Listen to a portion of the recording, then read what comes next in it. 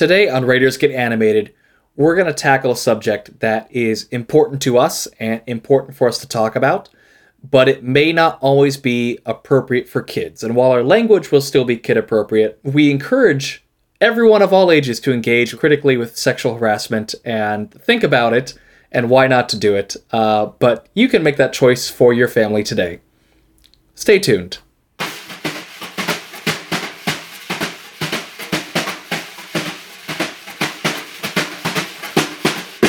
Good day and welcome to Writers Get Animated, a podcast about animation and storytelling. And today, how wildly inappropriate cartoons from the 40s are. I'm Chris Leva. And I'm Mackenzie Worrell. And today we're discussing sexual harassment in cartoons. Not the cartoon creators, which is its whole other topic on its own, but within animated cartoons. And we have several things from history and from current times to go through. And to help us out, we have two guests. We have returning guest Rebecca Myers, recovering journalist. Hola, everyone. And then we have new guest Laura Masters, a writer of all kinds, including flash fiction on the Twitterverse. Hello. So thank you both for coming as we discuss this wonderfully complicated topic. How are you going to save this, Chris? I found a way. So just we want to get into this a little bit.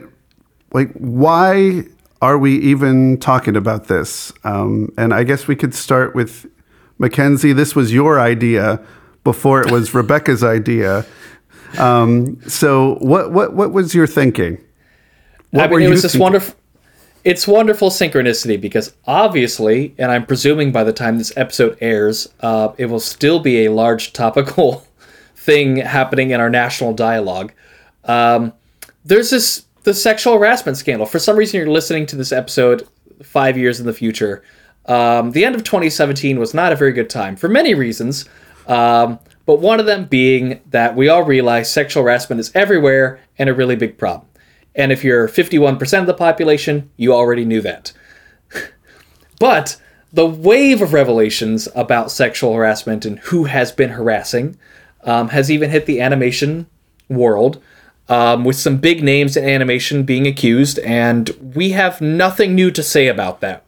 Not that we're saying that it's not worth talking about, or that these are important things. They are, but we are more interested in looking at sexual harassment through the lens of animation through the years, how, as Chris said, wildly inappropriate cartoons from the 40s are, and mildly inappropriate cartoons from the 90s are, and then how modern animation that we've talked about and love handles sexual harassment as a topic in a complex, meaningful way.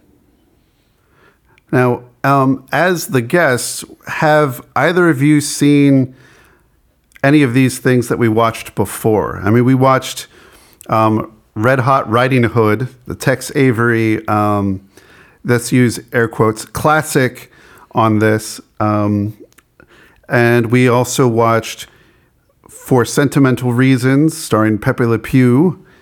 We watched an episode of The Animaniacs, my goodness, where's that title? Taming of the Screwy. And then we watched a wonderful episode of The Simpsons, Homer Badman. And then we watched an episode of Steven Universe, Alone Together, and an episode of BoJack Horseman, Hank After Dark. But had either of you experienced any of these things, either as a kid or recently, the more recent ones? We could start with Laura, and then... Sure. Yeah, as I was watching them, remembered seeing the Pepe Le Pew cartoon when I was a kid, and it kind of reminded me of like the icky feelings that I had as a kid that I didn't fully understand or have words for. I definitely saw Red Hot Riding Hood probably when my parents were not around. And I think I remember seeing the Animaniacs episode as well. My sister was really into Animaniacs, so we probably watched that due to her. But any of Steven Universe or BoJack Horseman? Those were all new experiences for you? How about for you, Rebecca? Well, I remember Pepe Le Pew when I was little, and I was really into French things. I've never been there, but I always wanted to go. So I always thought it was like, I remember him being really persistent and annoying because he's really over the top. And obviously I was little, so I wasn't totally privy to what was really happening. Although I would say I do have a lens for that, still as an early child, but that one was a little young. I liked his name because, Pepe Le Pew is kind of funny. He's a weird skunk, but I just remember him being annoying. And so sadly, that content I didn't really pick up on. Oh, this is horrible. I do remember, though, in the back of my head, I think my mother was really against it. So I understand why. The Simpsons, I'm well versed in that episode. I really liked it just because of the whole candy convention. I mean, who could go wrong there? But we'll obviously get into that later about what that does, which I think does a lot more than the old versions. And just, I don't think I'd seen Red Hot Riding Hood, but all of those bazooka eyes and everything has always been kind of funky. Bazooka eyes. I think that we should quote that. That's amazing. It is. And you immediately know what it is. Bazooka! It's apt. Yes, it is. Well done. Bazooka eyes. So, yeah, I think that Tex Avery, let's start there. I think that's a very nice place to start because when we talked about this, that was the first thing that I thought of was this iconic, for lack of a better word, because it was so influential. Not iconic because it's, I'm going to get hit by some people, not because it's high quality, but because it's influential in terms of, it's known. Yes, the wolf, the idea. I mean, if you look at the Jim Carrey classic, The Mask from the 90s, that's all Tex Avery influence. And that is, if not more disturbing than Red Hot Riding Hood to see that manifest itself. Although it's cool CGI, but really problematic in terms of what is actually happening. Yes. So, what were your thoughts, Laura, Rebecca, as you're watching Red Hot Riding Hood? I know some of the parts where I started feeling a little uncomfortable, and it's very early on, but what were you feeling as you were watching this?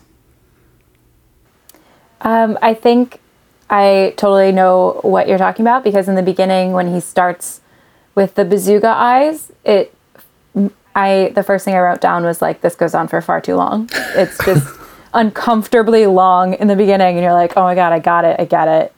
You think she's hot. Okay.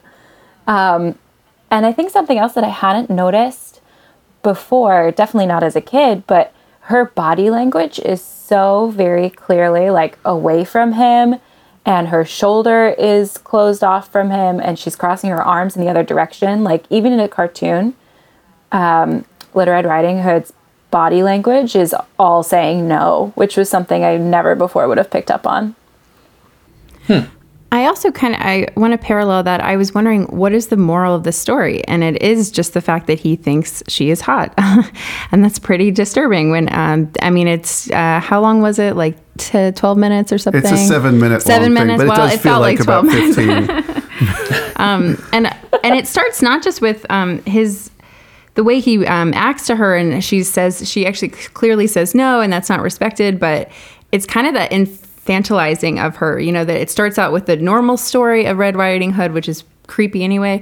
But you can see her like her underwear and she's just like a little kid. And then like they go into nowadays and like, well, in the 40s, then a days in the 40s. And they're in the swanky club and like, the only thing for her is that she's a dancer. And if you're a dancer, that's fine. That's what you do.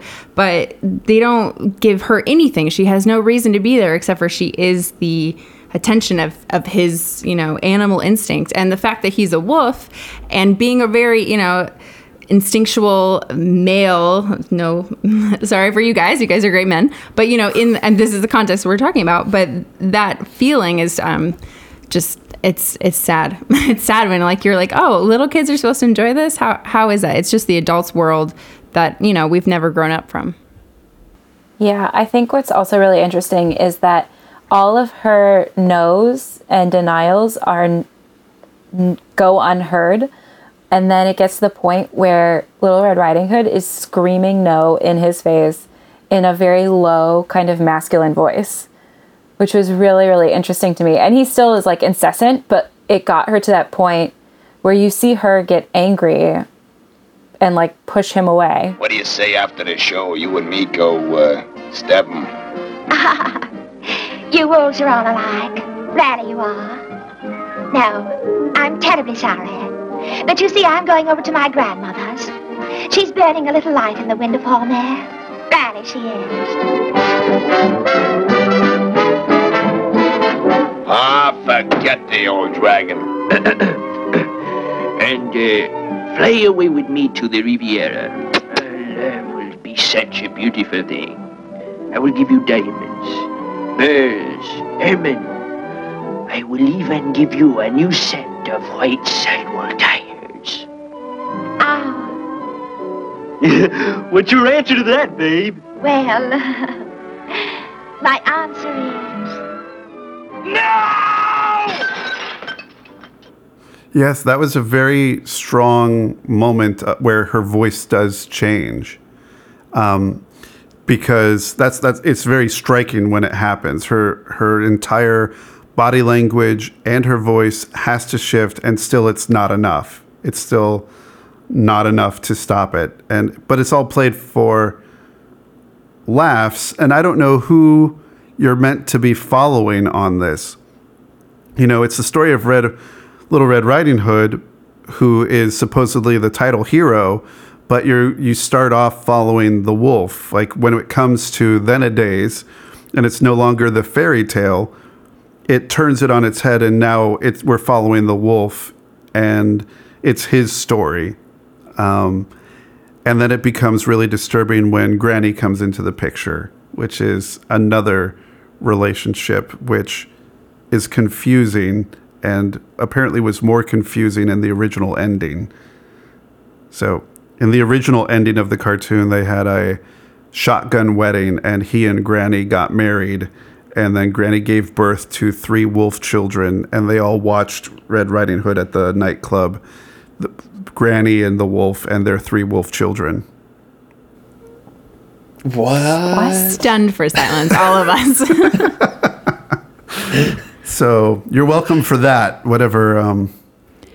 I thought that was the Red Hot Riding Hood, and with the Pepe Le Pew, it's kind of this insult of like, oh, you're a woman until you're old, and then you're not a woman anymore, and you're not attractive, and it's like he's fending off the granny, and like, you know, when she's like approaching him and doing the same actions that he did to Red Riding Hood, he's like not having it. And so I thought that was a really big parallel of like, oh, like you can dish it out, but you can't take it. And also, what does that say about, you know, oh, once we age, we're nothing.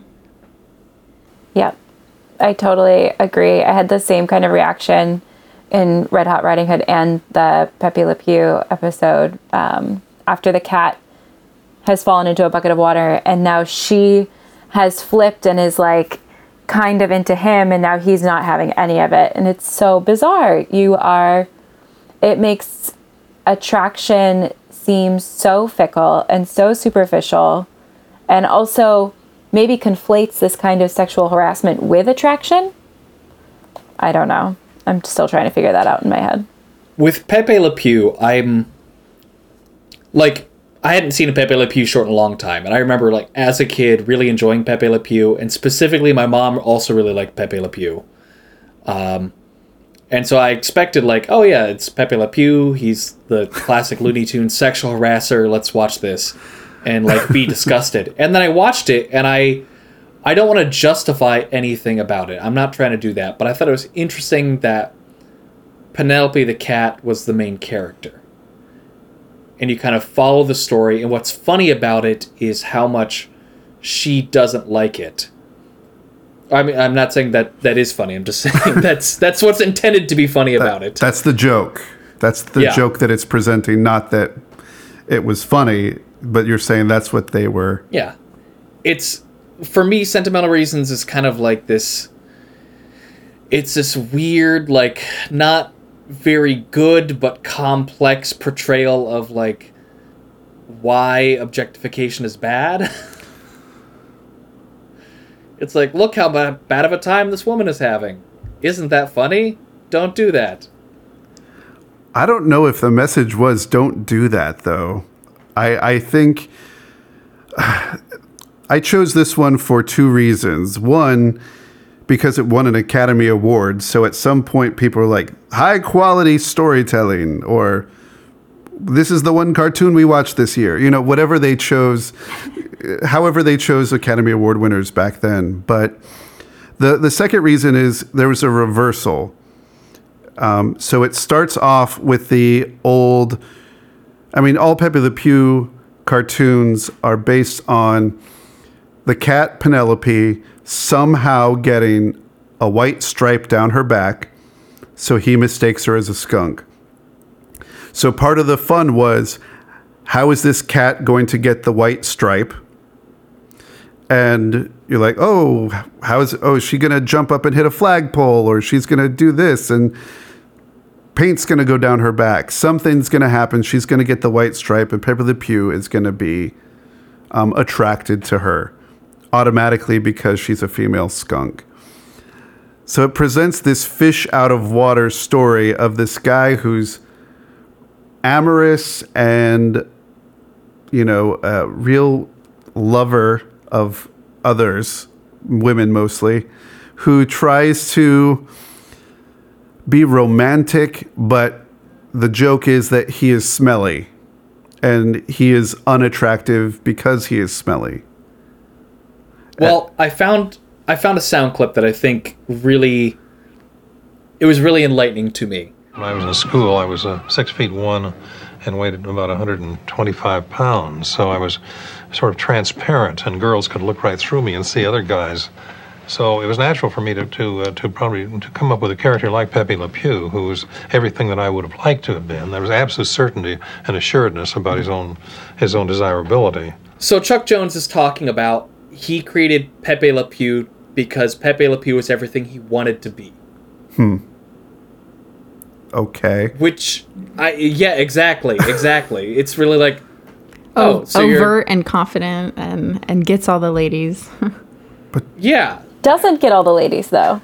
He gropes all the ladies. He gropes? Yeah, that's a good way to put it. Yeah. His first contact with the cat is immediately sexual. Like, he's immediately kissing her. Like, and he's seen her for -3 seconds. He didn't even wait. He just kissed her. Yeah. Mm-hmm. I knew we were going over this and it was going to be bad, but I didn't know it was going to be that bad. This one I remembered when I was a little kid watching it and kind of squirming and being like, oh, he's such a loser. Ew, he's so stinky. Like, I remember those kinds of thoughts going through my head. Like, oh, he's forcing her to be near him. Gross.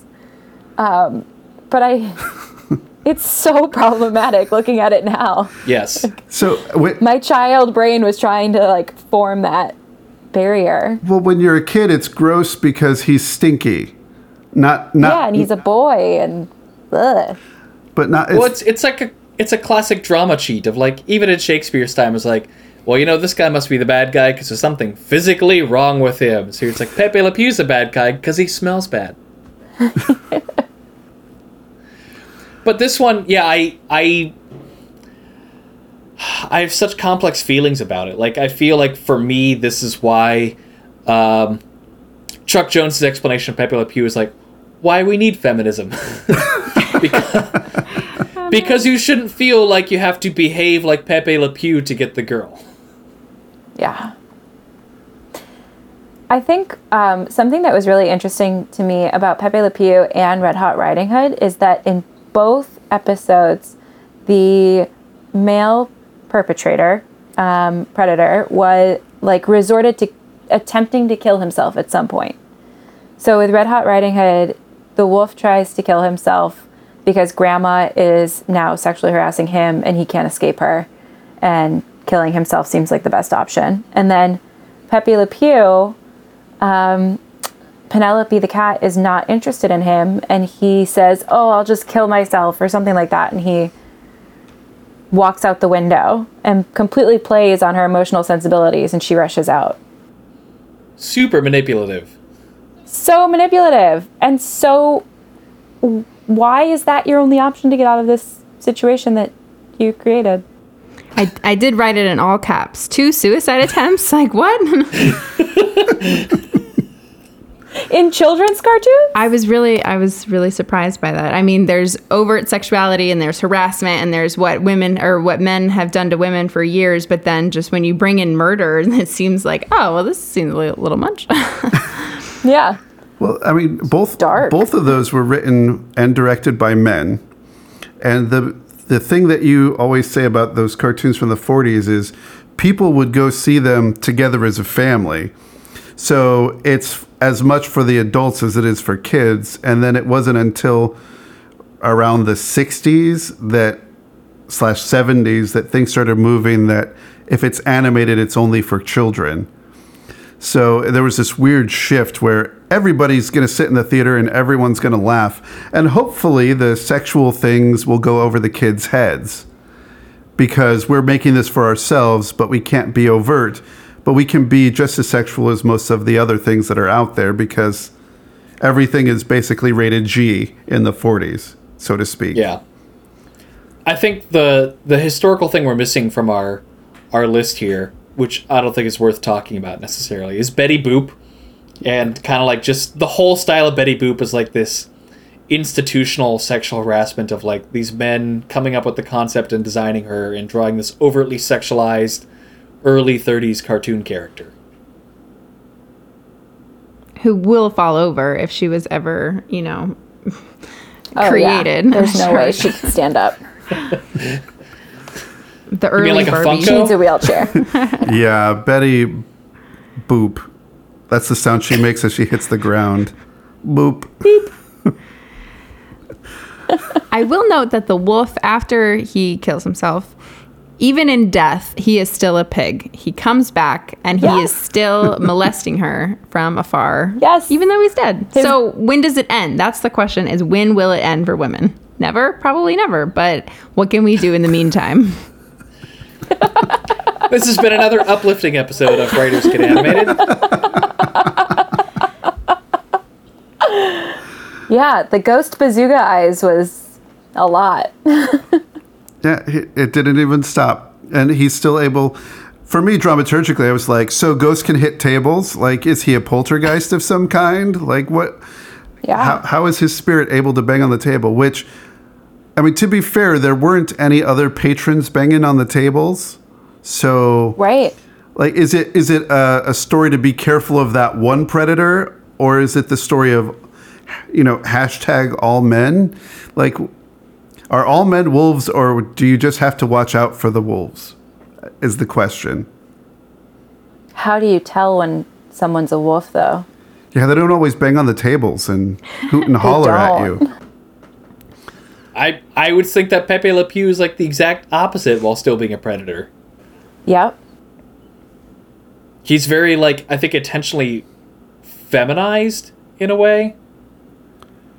Well... Yeah, I would agree. He's soft. Yeah, and he's got the hair while being floof. Aggressive. Yeah. He has eyelashes, which is typically in cartoon speak makes him feminine. You meet him in a perfume shop. I was going to say he frequents, makeup shop. So. And in the 40s, a French accent, that meant all kinds of things. Can we sidebar for just a minute? I am certain the French in the beginning of that episode is nonsense. I took French for 5 years and I think I recognized 3 words. I was wondering. I think it's mostly just nonsense. I think that's part of it because everything, all their signs on all the Pepe Le Pew shorts are Le Tunnel of Love. They just put Le in front of it. Yeah, there was one, it was, instead of saying Sacré-Cœur, it says Sacré Maroon. Sacré cerise, and that means holy red and holy cherries. It's like someone has the the writer has the understanding of what French is, but knows that the audience won't know French, so we're just going to make it ridiculous for people who do know French. Yeah. Aren't those French people silly? I was worried some of That's it's the like moment. overtly racist, but we just don't know because we don't know French. So I was scared to see what was actually being said. Well, that's part of the reason that Pepe Le Pew was shelved in the first place, was because he's a stereotype of a nationality, when really it's much worse because of his actions. Like, him as a character is much worse than him as a stereotype, I think. I don't know what Looney Tunes characters are like safe today. Let's have that talk. Bugs Bunny, as long as you don't show any of the smoking or the cross-dressing. Daffy. No, I think cross-dressing is probably like good now, though. It's back okay now. I mean, I'm okay with it. I support this. If we're defining, if we're in support of Bugs Bunny doing it from an authentic place, I think. There we go. Yes. I think Bugs Bunny gets most of his films, because he does identify as a he, as most Bugs Bunny films go, they all work until there's one thing. There was one where there was a witch Hazel, and she turns into a girl rabbit, and he's like, oh, but aren't they all just witches inside? And it's like, Bugs, You were doing so well there. like, why is that the last line? You had me until the last line of this cartoon, Bugs. I feel like he's like your charming friend, like, you're so entertaining, but then sometimes you say like that one thing and you question, like, are you a real person? Like, are you sheltered? What happened to you in childhood? Just end your cartoons one sentence earlier. That's it. Just end your cartoons one sentence earlier. Yeah. So, that's a lot of what was going on in the 40s, was that kind of representation. Let's move forward 50 years. I mean, there's a lot of problematic stuff in between, to be real. It didn't stop. It didn't go away. It didn't go away. Let's go to the 90s and take a look at something that seemed innocuous when I was younger and doesn't Did it? seem innocuous anymore. Even when you were young, that felt innocuous? No, but more innocuous. Like, it's more... Okay, let's talk about this. So, the Animaniacs, does everyone know here in this conversation the backstory of the Animaniacs? I think so. They were like aliens, weren't they? And the scientist was trying to help them. Oh, that is so much more interesting. I'm not sure if I they're would watch dogs that or show. mice or what. I just know that they helped me learn like the state capitals, but that's about it. Yes, so Animaniacs were essentially cartoon characters created in the 20s by Warner Brothers, but their cartoons were so insane that they locked them away, and now, all these years later, they've escaped from their prison in the water tower, and now they're like holdovers from the past who now have to try to live in this crazy world that we live in currently. In the 90s. The not-so-then-a-days. Right. So that's the story. So I don't think that explains away their actions in terms of, well, they're from the 20s. And back in the 20s, cartoon characters just ran up to women and said whatever they want and gave them the bazooka eyes and shouted and kissed them and did whatever they felt like it. You know, I don't think that excuses it. But since that's where they came from, I don't know if that's the writers saying, well, this is what the characters did in the 20s. That's what these characters who are from the 20s must behave. Yeah, I agree with that. I feel like as a whole, Animaniacs, like they wanted to capture that like element of the Hello Nurse classic thing that's problematic and wrong. And they tried to like walk it back in other ways in other episodes with Hello Nurse, because she doesn't even have a name. Her name is Hello Nurse. Yeah. Like at some, there are points where Dot, the sister, says Hello Nurse to some like scantily clad hunk, and there's they really emphasize later in the series that Hello Nurse has like a PhD and has all these amazing accomplishments and got into college at 15. And they like try to emphasize like she's smart. She's the woman of the year, independent, a career. There's not a thing that she couldn't do. Oh, she's alert, she's aware, she's got legs like a stair and 157 IQ. She has several PhDs, speaks fluent Japanese, and her shoes will always match with her purse. Whatever street she's walking down, everybody turns around and says, "Hello, nurse." She would be Hello Doctor then if she had a PhD. Exactly. Like, why is she a nurse if she's... they try and walk it back, and it's like they were aware that what they were doing was not good, but not enough to, like, not do it. Well, it's obvious that the writers know that what they're doing is wrong because of Dot, the Warner sister. Because of her reactions, they know that this is bad. But they don't fix it. They don't fix it at all. But what were your thoughts, Laura, Rebecca, about Animaniacs? And I know that, Laura, you said you had seen it at some point, but what were your thoughts as you were rewatching it now? So I was watching it thinking that they were aliens trying to figure out life on planet Earth. Okay, so that interpretation, go. So that. I found it really interesting the way that Dot acted and, like, watched her brothers. And then, like, that whole exchange when the brothers keep saying, "Hello, nurse," and then the doctor looks at Dot and she's just kind of quiet, I found really interesting. I don't recall if she ever says "hello, nurse" herself. Does she? I think she probably does at some point. She doesn't say "hello, nurse," but she she, like, kisses the nurse, doesn't she? What does she do do you mean during the training session? So yeah. So Dr. Scratch and Sniff is trying to, I know it's ridiculous, but Dr. Scratch and Sniff is trying to get Yakko, Wakko, and Dot to be on their best behavior so they can go to a company party at the Warner Brothers studio for some Japanese investors who are problematic for different reasons, who want to give $1 billion to the studio to fund Mel Gibson movies, which is problematic for another reason. It's all kinds of 90s. So many things. It's like, There's a lot to unpack.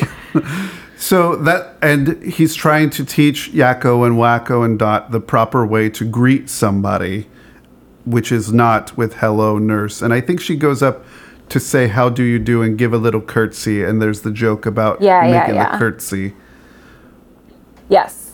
But she... Yeah, I found that very interesting. Yeah, and she does make a comment, like, looks at the camera or something and says, "boys," or... Mm-hmm. You know, which is, the end of that sentence is, "will be boys," which is... Right. Problematic. But, Rebecca, did you... Maybe hashtag problematic for this one? Yes. It was weird. They're very hyper and high strung. And so it wasn't, even if I had been a fan from when I was little, I'm just not a fan from when I was little because they've always been strange to me. So the fact that they're doing something that's even more inappropriate now with my adult eyes just isn't fun to watch. But I just noted that when, like, you know, a Dot objects to the behavior at first, but it doesn't make it okay. I felt like the writers were trying to say, like, oh, like, somebody doesn't like this, so therefore we're sort of saying we don't like it, but we're still going to focus on this for the whole entire show.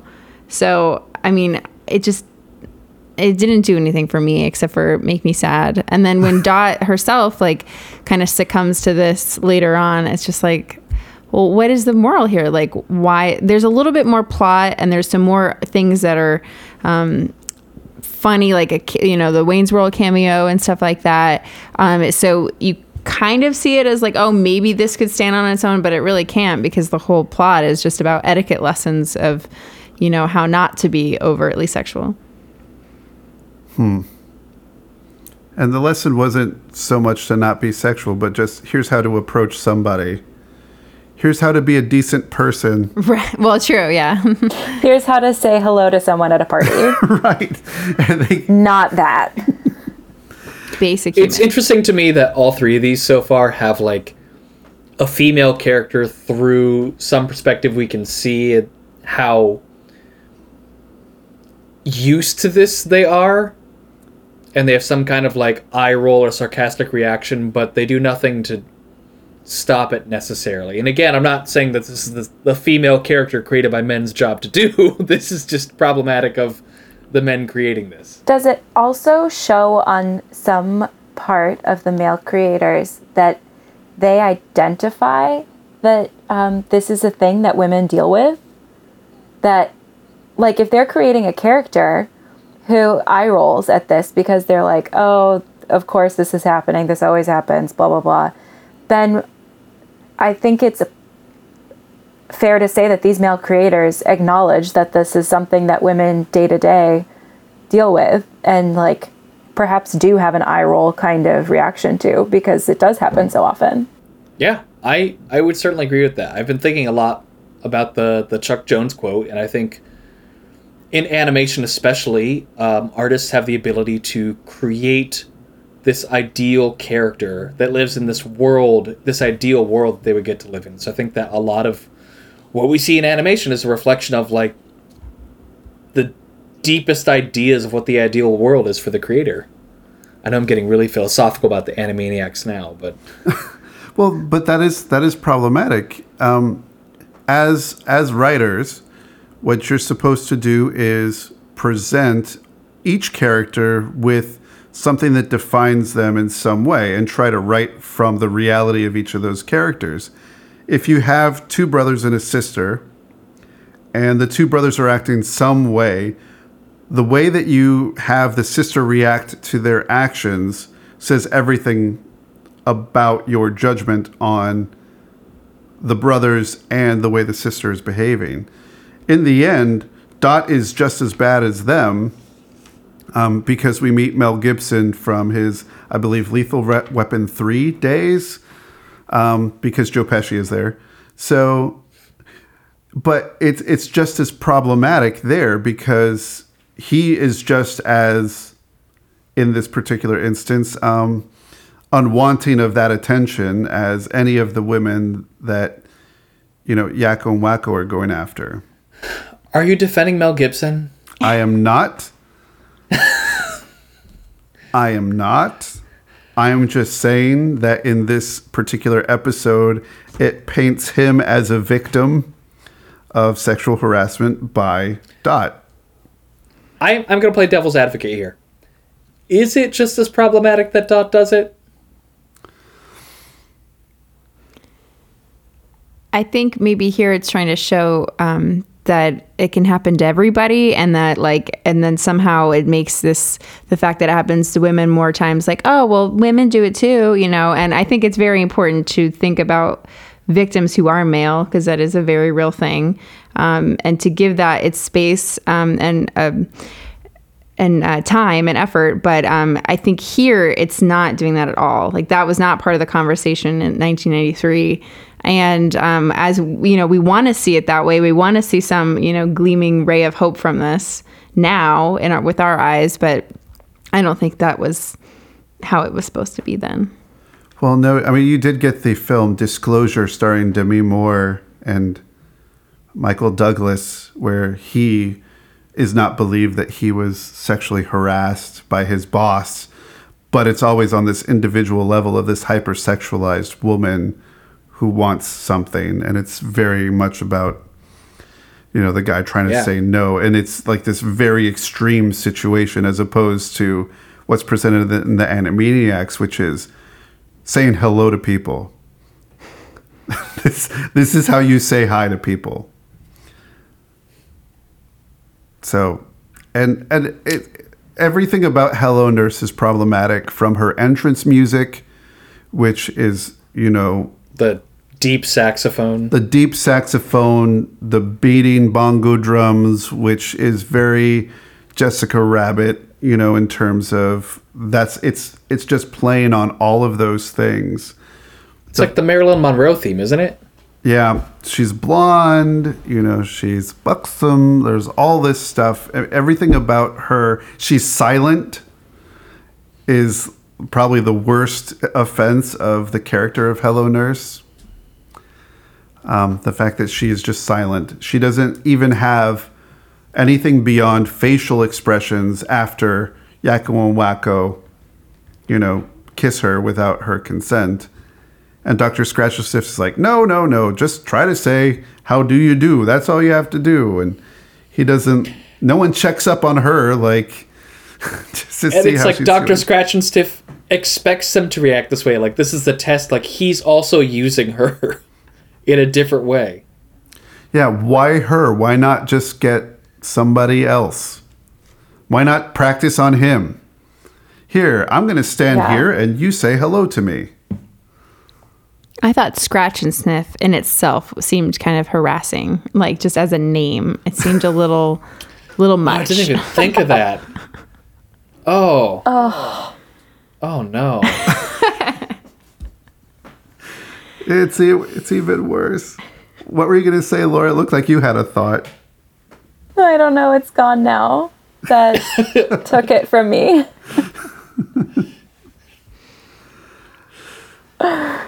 I don't know. I find it problematic that Hello Nurse does not have any voice whatsoever.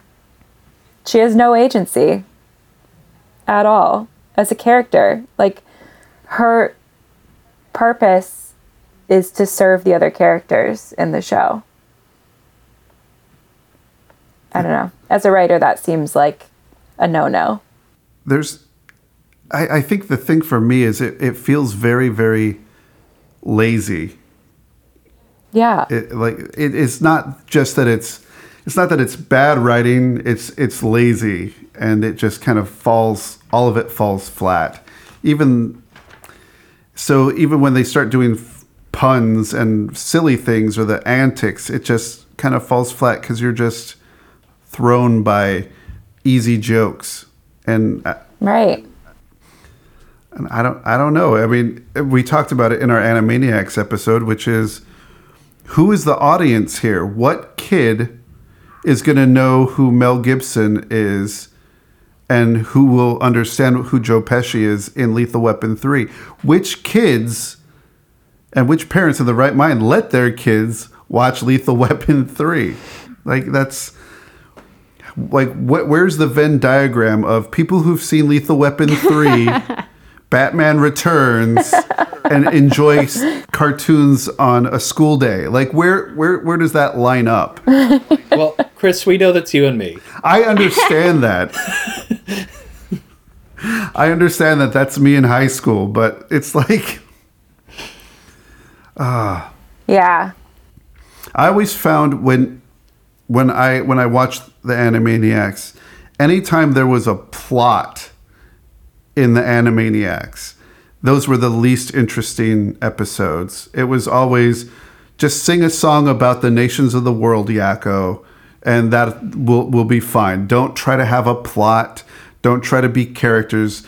Just be silly and sing about the ingredients in ice cream. Like, that's enough.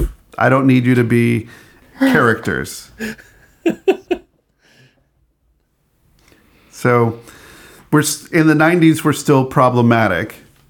When we look at children's animation, family animation, let's, can we talk about animation for adults? Yeah, because I think the Simpsons, I'm sorry, Disney's The Simpsons was a turning point for animation in many ways, in many respects. And I certainly think this is the first time where sexual harassment is handled in, I mean, still a problematic way, but much more of like a serious way. It shows that they're thinking about it. Yeah. And I had issues with this episode even as a kid. Like, Pepe Le Pew didn't bug me for some reason, but this bugged me. I'm going to hold on to that for now because I'm interested in hearing some opinions first. So can we talk about what Homer Badman is? Like, what happens in the plot of season 6, episode 9? I thought it was so much later. I didn't realize it was so early. It's like we're on season 27, 28. I've lost track. I think we're on 29 now. Oh, see? So season 6, this is early Simpsons. Homer Badman. Who would like to explain what happens? Rebecca, as a Simpsons fan, what happens in this episode? Well, they're going to the candy convention, and Homer wins tickets. And much to his wife's dismay, he's going to take his lovely wife, but it's only because she can haul more candy out of there than his kids could. So they go to the convention, and then there's this Venus de Milo statue, but made of gummy bear, and it's beautiful, and it's rotating on this little thing that goes around, and it looks stellar, and Homer has to have it. So does he have to have it because it's candy and he loves food in every episode, or because it's a woman, or because it's a woman made of candy? So, I mean, it is sexualizing candy, which is sad because I love candy and I want it to be innocent and free. But I mean, but then it's this trophy he has to have, like this trophy wife made of gummy bears that he has to have. And they had to get a babysitter. And so the babysitter, so they could go to the candy convention. Homer takes her home. He lost his Venus gummy bear, and sadly, to him, the babysitter sits on it, and when she gets up out of the car to leave, he grabs her butt because that is where the Venus lies, and he is making the Homer sound that he is salivating, and she thinks he's a creep. So they picket their house, the Simpsons house, and he feels shame from the media, and when all he wanted was that candy. Why would anybody want to touch a girl's butt? That's where cooties come from. Dad, I don't understand. What is she saying you did? Well, Lisa, remember that postcard Grandpa sent us from Florida of that alligator biting that woman's bottom? Oh, yeah. That was brilliant. That's right. We all thought it was hilarious. But it turns out we were wrong. That alligator was sexually harassing that woman. And the dog in the Coppertone ad, same deal, Dad? Well, there's kind of a gray area. We know you're innocent, Dad. Thanks, kid. Would anyone like to make the Homer sound? So we like our guest. I can't do it. You don't have enough saliva back there. It's like, yeah. Oh. You have to build the well first, and then open the floodgates. And then open. Yeah. We gotta laugh, and part of the theme of Writers Get Animated is that we're bad at impressions. So there we go. Thank you, Rebecca. I didn't realize it was problematic from so early in the episode. Yeah. It's like they wanted a way to show all the symptoms of sexual harassment, but in this innocent Homer way. I use innocent here with air quotes. Had you seen this episode before, Laura? No. I was not a big Simpsons watcher. Simpsons was not allowed in the Masters household, along with Ren and Stimpy. That's fair. They were banned shows. So no, I had never seen it before. It was new to me. So what were your thoughts as you were watching the first act of this candy convention, moving on to Venus de Milo, which I think says a lot that it's a Venus de Milo. Yes, I found that really interesting, that it was a Venus de Milo. There's something that happens with Bart, and Homer is like explaining to Bart what's going on after like the whole butt thing happened.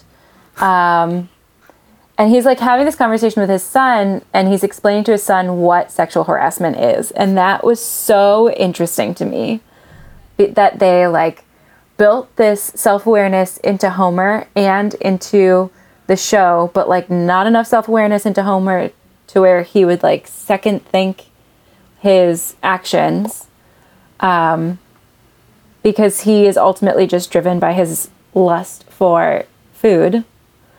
But But yeah, that whole conversation was very, very interesting to me, especially considering Bart is, I think, supposed to be like 12. Like, he's supposed to be a kid, right? Yes, he is 10. I think he's younger than 12, yeah. Yeah, so he's a child. And there's one line that I really liked. Bart's asking his dad, like, for examples of sexual harassment. He's like, and the dog from Coppertone? And Homer's like, oh, that's a gray area. Because there's, like, on a Coppertone bottle. Yeah. The dog.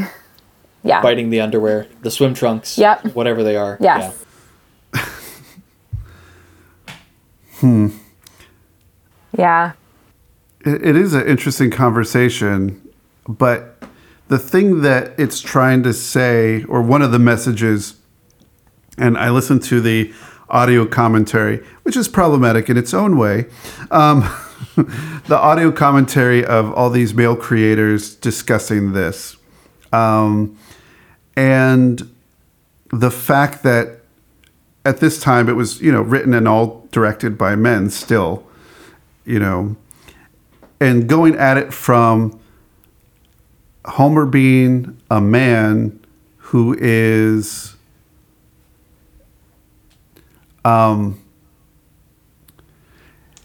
wrongfully accused.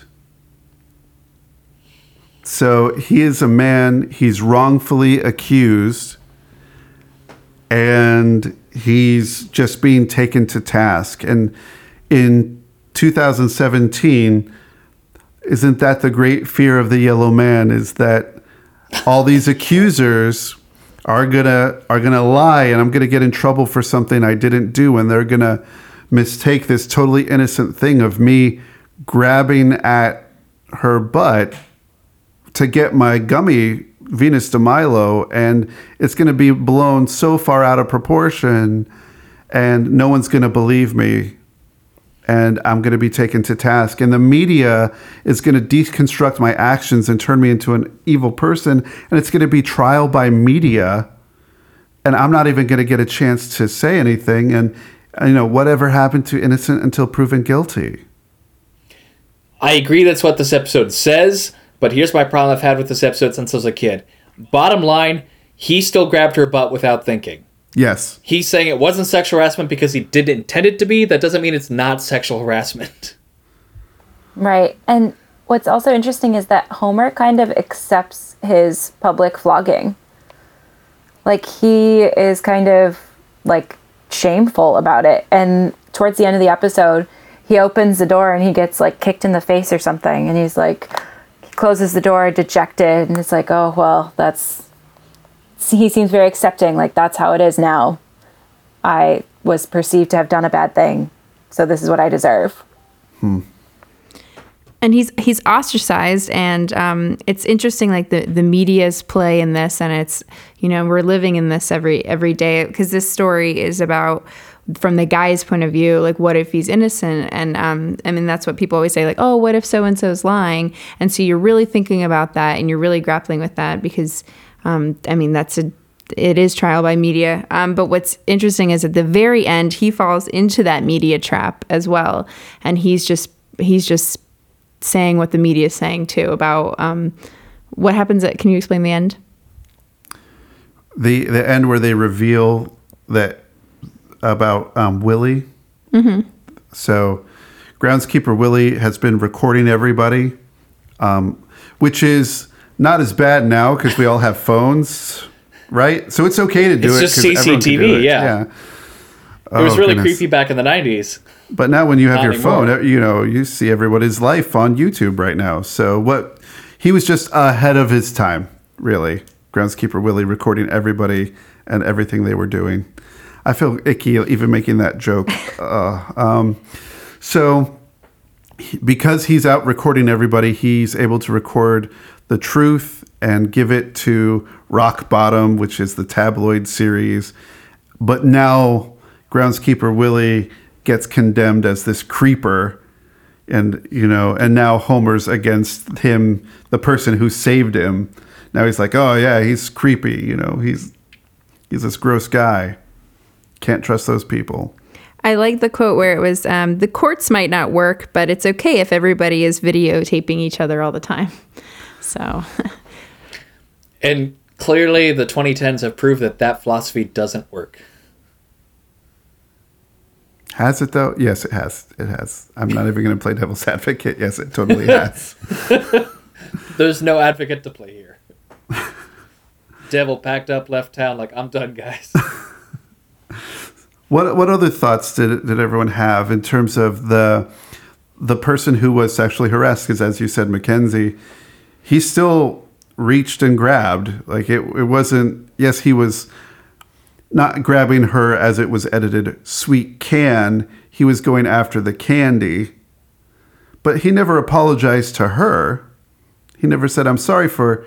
Like maybe this could have been avoided if he had gone to her and say, you know. I was going after the candy. There was a gummy bear stuck on your butt, and I just really wanted to eat that candy. It had nothing to do with you and your butt. It was all okay. I'm seeing how this is problematic too. Yeah, but it sounds worse somehow. I was just grabbing for the candy that was stuck on your butt, but like it was never about his relationship to her, because she only got to be the person who started it, and then it became about the media, and she disappears about a third of the episode in. She's gone until Homer has the proof, and then she comes back and says, "Oh, I see. It was just the gummy bear, or the gummy Venus de Milo." Yeah, it's about his reputation, which is how a lot of these stories play out. If it's somebody that you care about and they're getting accused, it's that nice guy kind of complex where it's like, oh, they're so nice. How could they ever do anything wrong? So the reputation in the media transcends the actual acts and the actual people who deal with the pain every day. But she's so savvy, because you see how she deals with Bart with the video game to get him and manipulate him to do housework. You see that she's smart and savvy, but you don't get to see that anywhere else. You just see that one moment of her. I do enjoy that she's like, okay, just let me out of the car. Let me out here. She's done with Homer. She's like, just let me out. I'm done talking to you. Which was a really strong moment.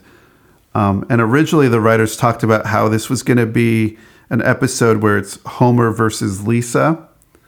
And Lisa was going to be on the side of, stuck in between of her love for her father and her respect for her babysitter and what happened between the two of them. And they're like, let's make it about the media.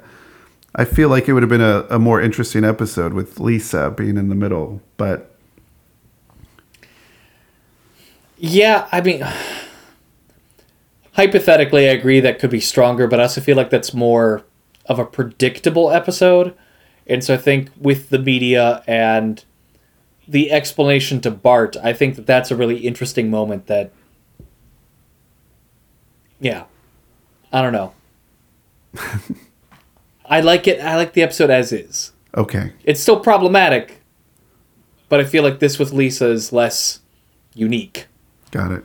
She is proud of her dad for going on public access TV and getting, two people who watch it to try to say his own story and stand up for himself. Because like Laura said, he just kind of took his public shaming and didn't really do anything until she stepped in. Any other thoughts that anyone has about the problematic nature of it, or the moral of the story, that it's all about the media? Does that excuse it?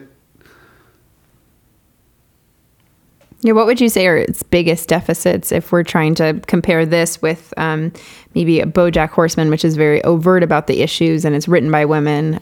What do you think it's the biggest deficit for the Simpsons episode? Well, I guess that gets us, if we go one step further into BoJack Horseman, which is a little bit further, as you said, it's more overt about media and the role that media plays in these, or chooses to play in these, in terms of, I think it goes the opposite way in terms of now it's on the defensive against people with, making accusations of harassment. It's kind of fighting for the opposite side. It's fighting against the victims and fighting towards the famous. And maybe that's the difference is Bojack, or not Bojack, but Hank Hippopopoulos is famous, and Homer is not famous. So I think no matter what, I think that the media portrayal in BoJack Horseman is more realistic. And so this, if we're jumping into it, season 2, episode 7, Hank After Dark, has always been one of my favorite episodes of BoJack Horseman. And rewatching it now, like, I was ready to cry. Like, it hurts so much with like how real it was. And like every time some big name has come out as being a sexual harasser, I've thought of this episode because Hank Hippopopoulos is such like this amalgamation of Bill Cosby and Harvey Weinstein. He's just a little bit of everybody is in there, and you can see that. And the media portrayal, what was interesting to me about the media portrayal is whenever they're talking to Diane, and they're talking about how wrong Diane is in the media stories, that this one awful woman is accusing everybody's favorite Uncle Hanky of this awful thing. BoJack is trying to steal attention away, and he keeps saying more and more terrible things, and nothing is as bad as one woman accusing a man of being a sexual harasser. Even Todd's genocide in a foreign country B-plot, at the end, the joke is like, that was not as interesting as a nobody woman accusing Uncle Hanky of being a sexual harasser. Had either of you seen, Laura, Rebecca, seen anything with BoJack Horseman before, or know about BoJack Horseman before we asked you to watch this episode? I think I maybe watched one episode of BoJack Horseman, like a very long time ago, but it was like one episode and I was not paying attention and I turned it off. I just knew he was a man with a horse head. That's all. Or is he a horse with a man body? Yet to be determined. What a question. So what were your thoughts as you watched this in comparison to some of the other things that we asked you to watch? I think there are a lot of other male figures at play in this episode than there are in the other episodes. Like there's this woman's dog husband. So weird. And BoJack himself kind of inserts himself into the situation, and like during interviews on TV, he's like, oh, hey, here's this like marginally bad thing that I did. Attention's on me now, but it's not. So it was interesting, like watching this play out in what feels like a very, very real way. What did you think, really Rebecca? Pretty much what Laura said. I just have a note that we're all animals, because all of these cartoons, you know, we base a lot of our cartoon characters as animals, and I think that's just kind of ironic when we're talking about these instincts that are just very anti-you and all about me and my feelings. So, but I think it was extra, especially with Matt Lauer and his allegations and everything. This one kind of hit home, and I had never seen any of this show before, so it was just like, it just seemed, and I was surprised that this was from 2015, which seems like eons ago.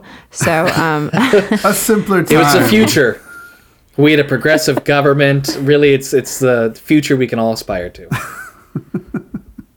But it just seems like clear as day to watch that now, of just like, this is exactly what's happening. And it's that, although I will give us a little credit in reality versus the show, that we aren't necessarily fighting against the victims. We have fired a lot of these men. You know, Diane lists all of these people who've had all of these, you know, allegations and stuff. And we have that list. We're talking about that list, and we're, you know, kind of ostracizing these people. You know, House of Cards is over. You know, all of these things are actually happening. So that is good versus this cartoon world where the media is kind of, you know, they're trying to keep up Mr. Hippo and they're trying to, you know, because it's like the nice guy complex where he can't ever do anything wrong. But, Matt Lauer was, everybody's favorite. What would they call him? Like the first family of whatever it was. But he was just, that kind of nurturing good guy that you look forward to when you watch the news. And, he's struck down now. So that is a positive thing that, hasn't really played out in these shows. Soon the secret button that locks your office door is really trapping yourself, You're like in your own prison. No. Of your own actions. No? No, cut, no. So, I think my favorite part of this episode, which won't be my favorite thing because it's my favorite part of this episode, it's a lengthy clip that I want to play, and it's the Hank Hippopopoulos villain monologue. I didn't do any of those things that you're accusing me of. I want to be very clear. I'm not meeting you here because I'm scared of you. This is me doing you a favor. I think you are scared of me. I'm not a bad guy, Diane, and I truly do believe that. 24 hours from now, the news cycle will move on to something else. I'll go back to hosting my dance show, which employs hundreds of nice, good, hardworking people. You, on the other hand, are pretty much done. People love me, and they're not gonna forgive you for this. This isn't about me. If you keep pushing this, you're gonna drag down the people close to you. Look, you had your fun. So why don't you call it a day and go home to your husband? I know who you are. Sweetheart, everyone knows who I am. I'm Hank Hippopopoulos. Who the hell are you? I feel like the moral of this episode of BoJack is why women will stay silent. I feel like everything is feeding into trying to explain like why Diane feels this way and why she chooses to drop it. And it's Hank Hippopopoulos saying, everybody knows who I am. I'm Hank Hippopopoulos. Who the hell are you? And she's not even the victim. So it's pretty devastating to think that the one person who's trying to stand up for all of these other people is also being silenced. Right. And Mr. Peanut Butter, Diane's husband, saying, why does it have to be you? Don't you understand that you are going to ruin my career, which is going to be our livelihood and lose our home if you even get involved in something that has nothing to do with you? That annoyed me so much. Mm-hmm. I was very over Mr. Peanut Butter. His little puppy dog eyes don't work anymore. No, I was like, Mr. Peanut Butter, you need to sit down and stop talking. Yeah, and I think that was the interesting dramaturgical choice to make with this episode, because if Diane had been the one who is the victim, then there'd be no sliver of sympathy for Mr. Peanut Butter's position at all. But because she's not directly the victim, and he's just saying, like, you're not going to beat him. I care for you. I believe you. You're not going to beat him. There is kind of like the sliver of, like, I see where you're coming from, but I don't agree with it. Well, there's that whole conversation where she's in the bookstore and led by the bookworm, which I think is just a really funny sight gag. You have the worm at the bookstore. Yes. Bookworm. It's like bad joke. But when they're talking about it and she's saying, I'm not saying anything that's not public knowledge. Wait. What about Hank Hippopopoulos? Well, all of his former assistants have made the same allegation. I feel like we're getting off track Do here. you really not know about that? Any other questions about me, the handsome famous horse with the book? What do you have against Uncle Hanky? I'm not saying anything that isn't already on the public record. You can just Google Hank Hippopopoulos allegations and you don't have to Google it right now. But it's just interesting that it's just like, oh, I'm sorry, I thought this was public knowledge. I thought that I'm not accusing him. I'm not saying anything that hasn't been said about him that's easily found on the internet. It's just the fact that somebody's bringing it up in conversation as if it were truth. That's the crime. The voice in this episode that I really found authentic and stuck with me was the the second bookstore that they go to with the shrimp crawfish ? Who begins his monologue, "You women are all the same." Like, oh God.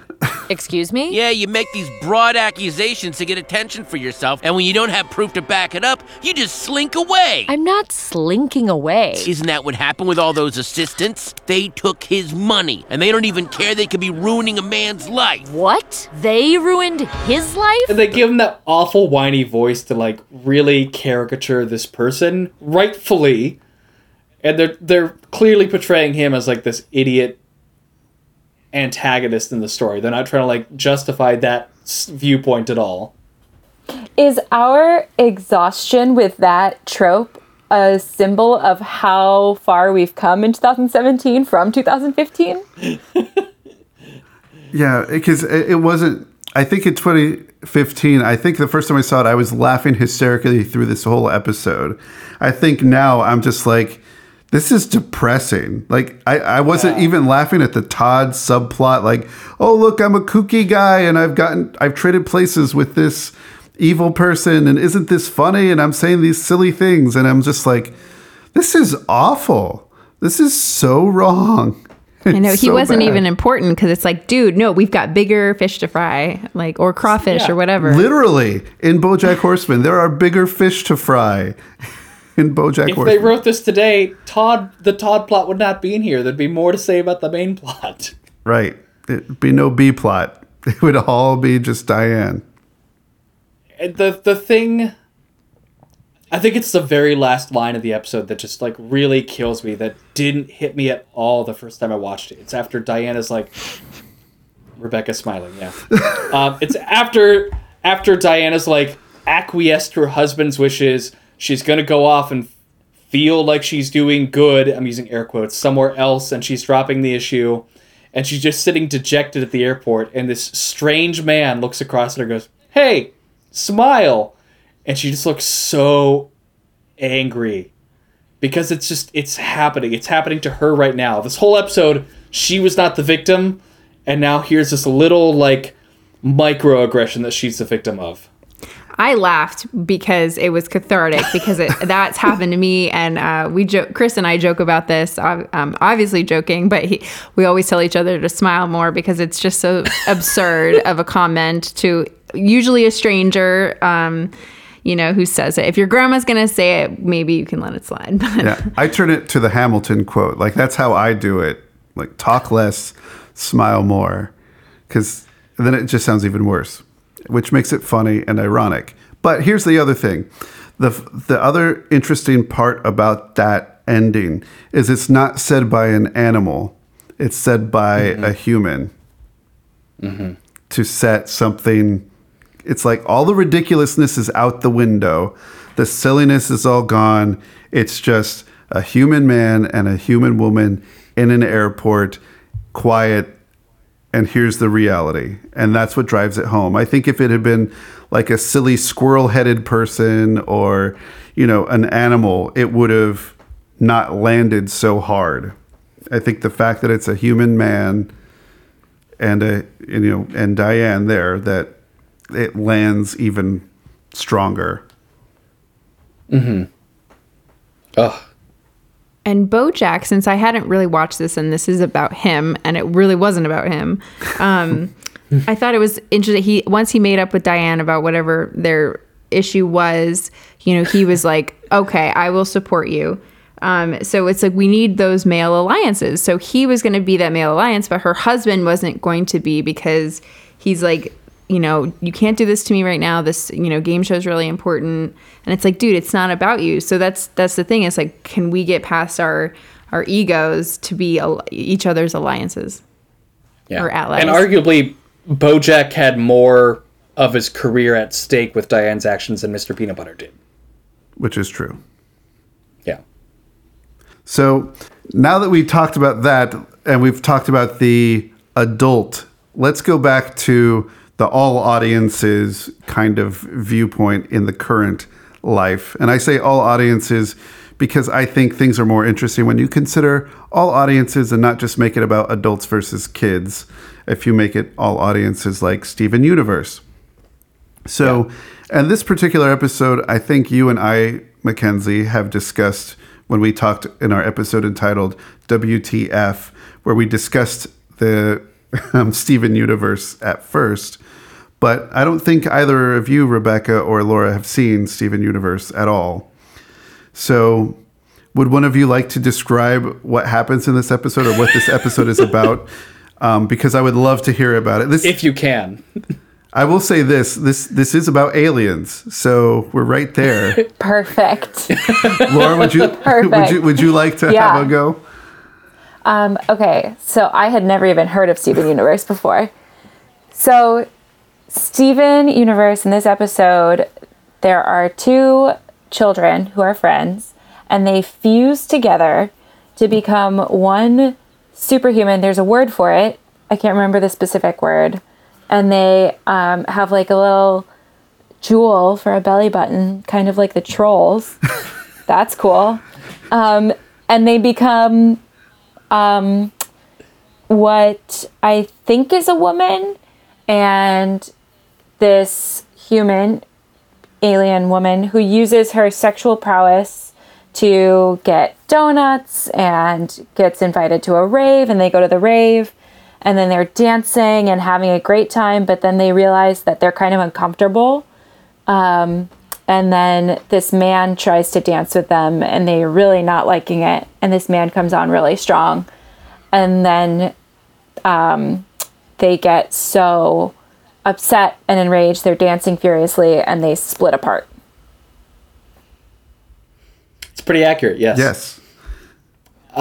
The one thing I'll add on for any listeners to this episode who don't know about Steven Universe, it's wonderful, and it's this Cartoon Network show that's both queer and like trans positive, and just very like taking all the sexual and gender identity politics and making every viewpoint valid. And it spends the entire run of the show doing this, and it's great. And this episode is this weird instance. I think it still fits into that, but it's showing you the ickier side of that. If that makes sense. If icky's the right word. This episode makes me feel icky, and that's the point. They succeed. Mm-hmm. I think there is a lot of ickiness. Once you get to the rave, you're meant to be really uncomfortable. I mean, the idea of Steven being half human and half gem, and the gems are the alien race with jewels in different locations of their bodies. So it's not just all about troll bellies, but I'd never thought of him as a troll belly before. That was the first thing I thought of. I must have like put that in the back of my mind and stored it somewhere. But so you end up with the ability to be able to fuse, and they're not sure if Steven can do it because he's not a pure gem, he's half human. So can he fuse with somebody? And he ends up fusing with his human friend Connie, and they become Stevonnie, as you were describing, a woman. And it's really unclear. She feels very feminine, but she feels very masculine because she's very tall, very strong, very muscular and thick. But it's definitely older. She's, I think they say she at some points, or they, because it's the two of them together. But they are very strong and excited to go out and explore. And I think Garnet has one of the best lines in it, which is, you are not, a man or a woman, you are an experience, and go have fun. Like, that's what this is. It's about being an experience. And in some ways, they're experiencing what it's like to be together, but they're also experiencing what it's like to be older because now they get invited to a very adult dance. So it's not the innocent dance of kids. It's not like a mid-school dance or anything like that. It's a rave. It's a very tame rave. I've never been to a rave, but I feel like it would be a little bit more intense than the rave we experienced in Steven Universe. It's the Cartoon Network idea of a rave. Rebecca, you had a... Minus the ecstasy. Oh, I think it wasn't. I think it was there. It's implied. With the word experience, I thought that was totally excellent to think of, like, your life as an experience. But it was a good experience, to have a good experience. So I thought that when the man and the woman, or boy and girl in this situation, when they fuse together, they can have a good experience. And I kind of took that as, well, when people work together, we can have a good experience. When we explore who each other are and we understand each other, where they're coming from, and we don't just like single each other out as like, you know, you're a piece of candy gummy that I have to have, you know, and, you know, you're just this person that doesn't talk, like, hello nurse. So like I thought that was kind of like a cool idea. And then but then they were alone together, which is the name of the episode. And it was like, because this person, this fusion experience person, is still seen as a woman. You know, she does have that masculinity, but to me, and then so this guy at the rave sees her, and so she still feels, or Connie perhaps still feels alone, and there's not her friend Steven isn't there to help. They're just one person, and she's being seen as this woman, and this guy is coming up and gonna do what he's gonna do, which luckily he doesn't do anything. But he still berates her and calls her crazy because she happens to say no and all of this stuff. And she has her self-esteem is gone. And it's like, but you have your best friend right there in your body, but it's not really seen that way. Like, you're still alone and you're still frightened because like this experience is still going to be possibly bad. Yeah. I did want to talk about the gaslighting in Steven Universe though. Real quick. Go ahead. Yeah, go please. for it. When they're dancing at the rave, and creepy guy says to Stevonnie, "Don't get crazy," and he calls her baby, and that instantly I was like, oh my god, gaslighting. He's gaslighting her. Mm-hmm. She's not being crazy. They're not being crazy. And Stevonnie's reaction of, "I'm not your baby." Yes. I really liked both of those moments because they felt very accurate, and language that we are seeing and using more so now, I think. Yeah, there's a word for describing the technique they use in the writing now. Sadly. It was also interesting that they could talk to each other in the same body, but when at the rave, one of them said to the other, "This dance isn't fun." And then they said, "Why didn't you like this? If we were together, it'd be okay." So it is that really interesting idea of, you are with your friend, but you're not with your friend. You can't dance with your friend. You can't hold your friend's hand. Your friend isn't next to you, helping you feel comfortable. Your friend is inside of you. I hadn't taken it that way. No, in a way we do carry our friends in that same way. You know, your friend's empathy and your friend's understanding of who you are, and that's supposedly to give you confidence. And you know what you're supposed to feel, and you know what you're supposed to do. So you go to these things. And maybe even if you weren't fused together, if you go with your friend to a place where you are totally uncomfortable, even though you're there together, you still feel isolated, no matter if you were standing close to each other, because you're in that experience that doesn't feel right, you know? And I think it even starts off when she's like, people would be staring at me. They're on the beach talking together. People would be staring at me. And Steven says, nobody's staring at you, as he's staring at her with like a very tame version of Bazooka eyes, because his eyes are pretty huge, yeah. But it's like the tame version of that. You know, it's just like, look, it's like a friendly version, but it's all about intimacy. And they're constantly asking about permission. From the very beginning, it's, are you okay with this? Is this okay? Are you all right? Are you fine with this? Do you want to keep going? Do you want to stop?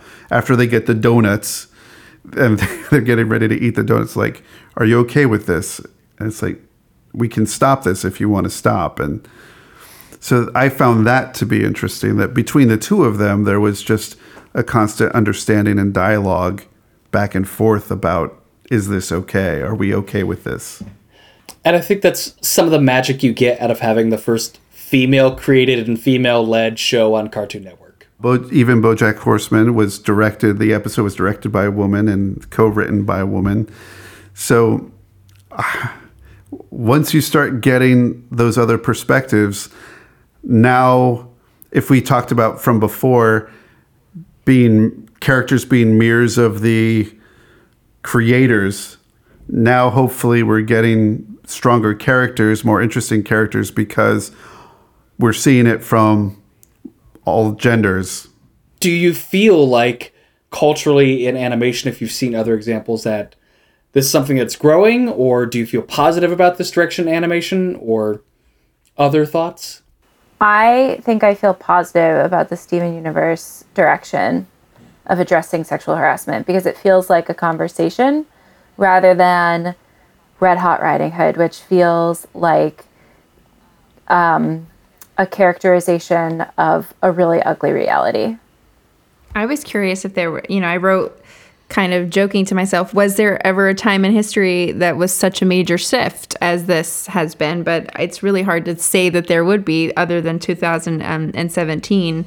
And it's like, is this ever evolving? So I'm just kind of throwing a question back at you. But but I mean, I do feel positive, but it's striking that like we are in the moment, I guess. Usually you read about the moments and you analyze the moments, but when you're in it, and then you get to see the fruit of those efforts, like, and 2 years ago, BoJack Horseman seems like, oh, they're just, ahead of their time, which, it's since, beginning of time, but, the 40s, just to think of like, and then just the Animaniacs are 1 year before that Simpsons episode.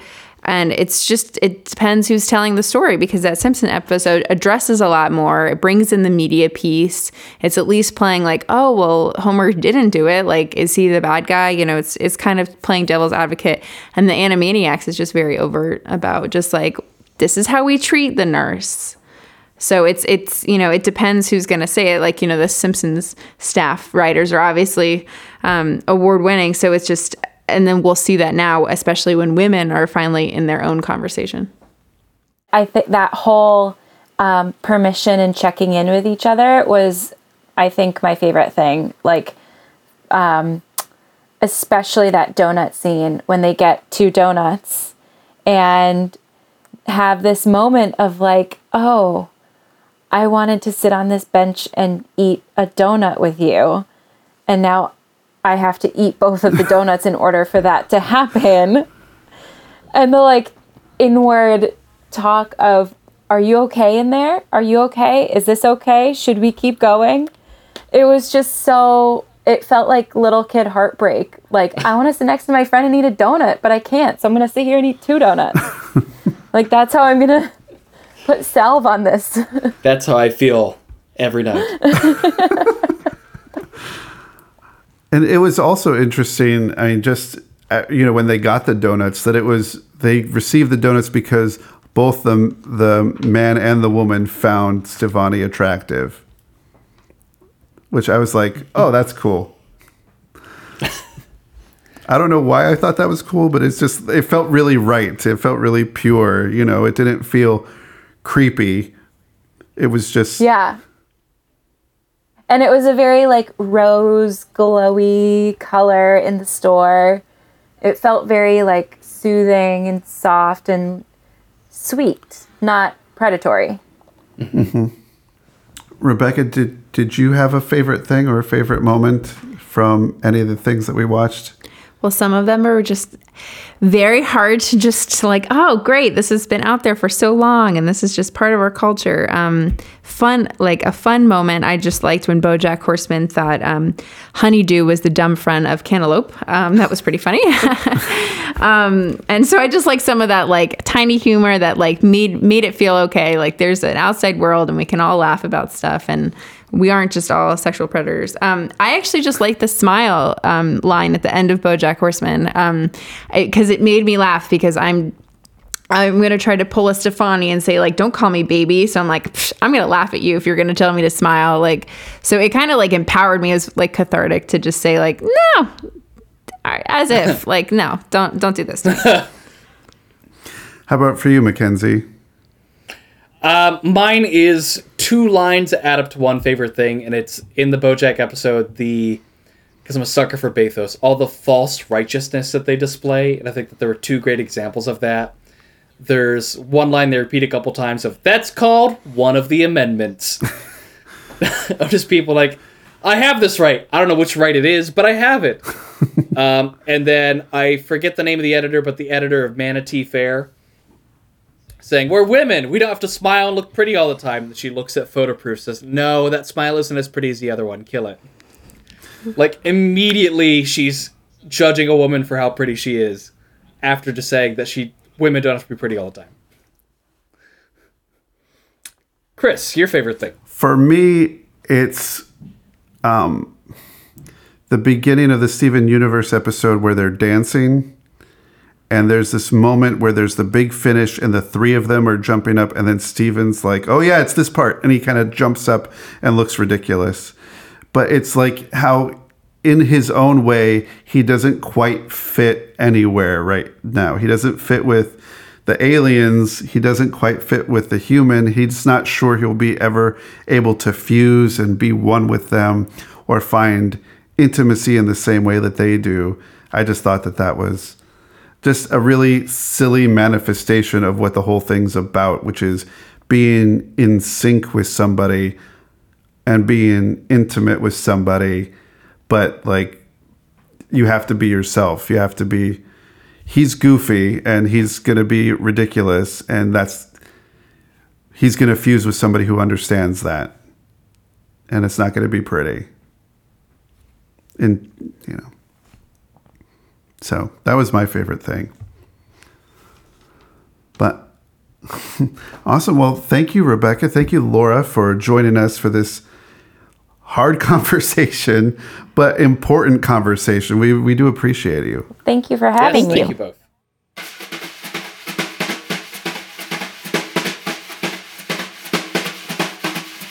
For next time, we're going to continue our series examining the history of the Disney animated feature.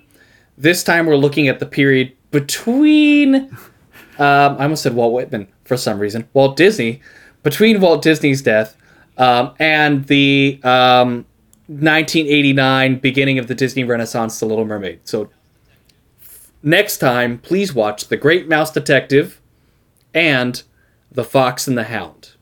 As always, we want to say thank you to Nigel Coutinho, our sound engineer. Thank you to Jacob Reed for our theme music. And thank you to our guests, Rebecca Myers and Laura Masters. It was great to have them for the conversation. You can find us on the web on Twitter at WG Animated or on Facebook, facebook.com/WG Animated. If you like this episode, please leave us a review on iTunes. It helps other people find our work because we talk about a wide variety of topics. So maybe you won't listen to the next one. I don't know. Did you like this episode? Rate this episode. Thanks. And you can find all of our show notes on Tumblr, writersgetanimated.tumblr.com. Wait a minute. I cannot find my gummy DeMilo. Where did... No. Okay. I'm just going to say, I'm saying no, Chris. I said no. Good night, everybody.